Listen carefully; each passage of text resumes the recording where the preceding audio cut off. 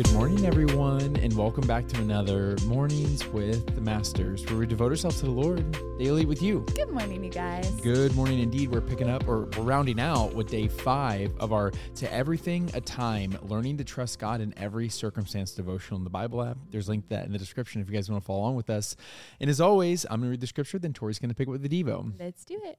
The scripture, I was actually just having thoughts. I'm like, this one I didn't fully understand, but I'm going to read it anyways because there's sometimes a few I can choose from. I'm just being honest with you all.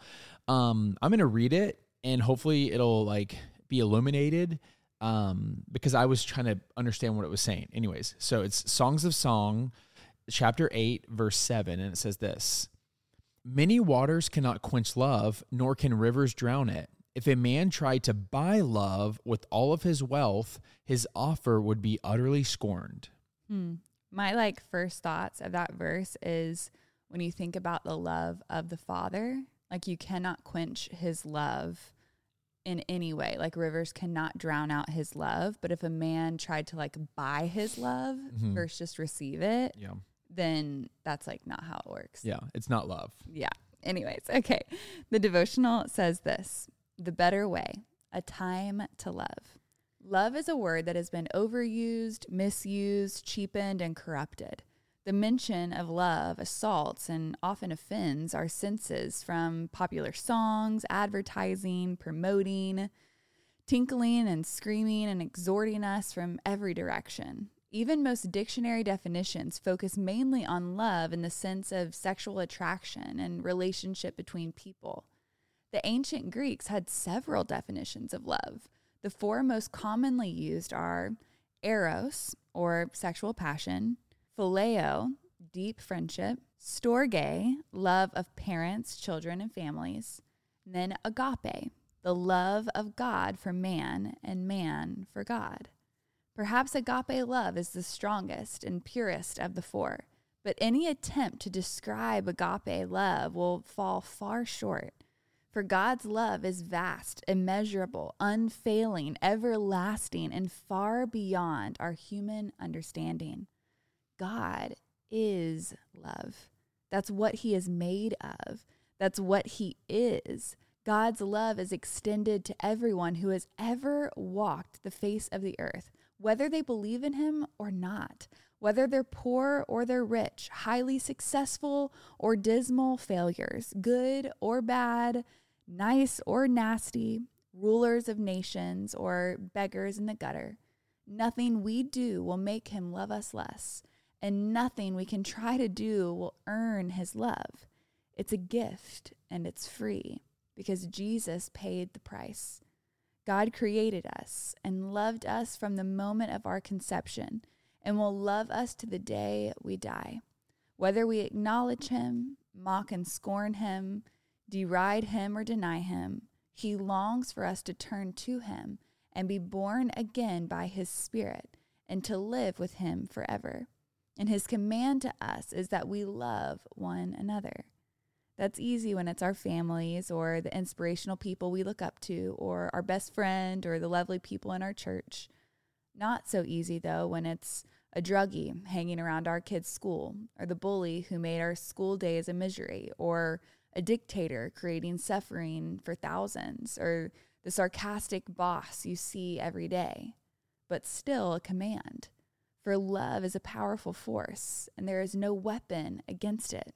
Martin Luther King Jr. said, "Darkness cannot drive out darkness. Only light can do that. Hate cannot drive out hate. Only love can do that." So let's accept the love of God in Jesus, so that we can love ourselves and love others, and in our own various ways hold back the darkness. It's time to love. Yeah, this is all great reminders. I think I want to get a little practical today. I love the different descriptions of love. I love, right? I feel like I've said it 15 times already. So I think something that was really eye-opening to me is when I realized that we all have a desire for all these types of love and connections. So again, eros, which is like a sexual passion. Phileo is like a deep friendship, like you scratch my back, I scratch your back type of friendship, relationship love. Then there's storge, which is like connection through blood or things like that. And then there's agape, which is totally unconditional love, which is just, there's no strings attached. Yeah. I'm going to scratch your back. You don't need to scratch mine. Yeah. And I feel like sometimes, just like what the author was saying, is we can start to put way too much weight on one of them. Like society is all about eros love. That's what society is like. Oh, that's love. Yeah. But you don't always see them talking about the friendship love, or you see them talking about the agape type of love. And so what I realized is that I was like mixing boundaries. And so there were people that say God had called me to love, but I was only supposed to agape love them, but I had yoked myself with phileo love, or maybe actually I'm not supposed to be a close friend, or maybe that type of love was not meant to have reciprocity where I'm kind of demanding something back, because then I was constantly let down. So I think what could be a good practical thing for us all to think about is that who in our life are we currently having conflict with when it comes to love? And am I loving them the correct way? Yeah. Am I loving people because, hey, these are just my family and I love them, and I don't always have to expect things back like the phileo love? Or am I in a situation where I'm constantly doing agape love, and actually now someone's taking advantage of me, and I know that I shouldn't expect anything in return with that, but now it's created unhealthy, it's become an unhealthy relationship. And so it's a good chance for us to check in on that and making sure that we're not mixing the different descriptors or types of love in areas where they shouldn't be. Yeah, that's good. I've never really thought about it that way. I think inside of doing that, inside of kind of taking an inventory of your relationships and looking at all that, really invite the Holy Spirit into that process too. And because I do think, it can be hard to love even those that you're called to love. And so we have to invite the Holy Spirit into that process, because like it was saying, love is a command. It's not really optional, right? Like God does not see you loving your neighbor as like an optional command. Like when asked, like what is the most important command behind loving God with all your mind, your heart, and your soul, it is love one another. And so it's tough, but it's one of those things that we're called to do. And so you'll love your parents, you love your siblings, you love your spouse. Even inside of like conflict and everything, there's like this underlying just like deep love. But that person who's wronged you, that person on the street, like how can we love them better? And sometimes we love from afar. We love them in our prayer life. It doesn't mean we have to yoke or take advice from, etc. There's an importance to boundaries. I believe that boundaries are biblical, right? So how do we operate in a healthy way of like having boundaries, but also making sure that we're loving in a way that is honoring to the Lord and his commandments? And I don't think that we can do it in our own strength. I don't think that we can be led by our feelings in this area of life. I think that we have to operate in the overflow of the Holy Spirit. I was just reading, I think it was in Colossians, I'm not really sure. But Paul was talking about, I can see the Holy Spirit working in you because of the way you have been loving each other. And so I think it's a great witness of the gospel when we are able to love in a way that looks different. Yeah. But then also understanding that there's different types of love. Yes. And you're not being unloving to somebody if you're not offering them phileo love, where there'd be an unhealthy dynamic. Like Tori said, you can love someone from afar.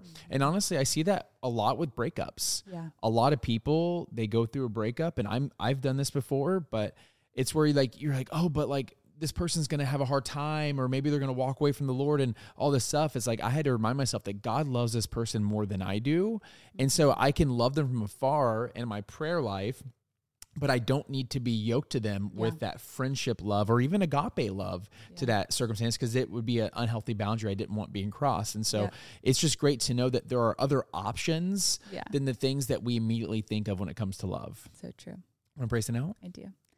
Dear Heavenly Father, Lord, we thank you that you are love and that you teach us through the Holy Spirit how to love people better, Father, and love people differently in the way that you've called us to love them. Father, would you help us understand these distinctions and these differences, to set up healthy boundaries and operate inside of them in your peace.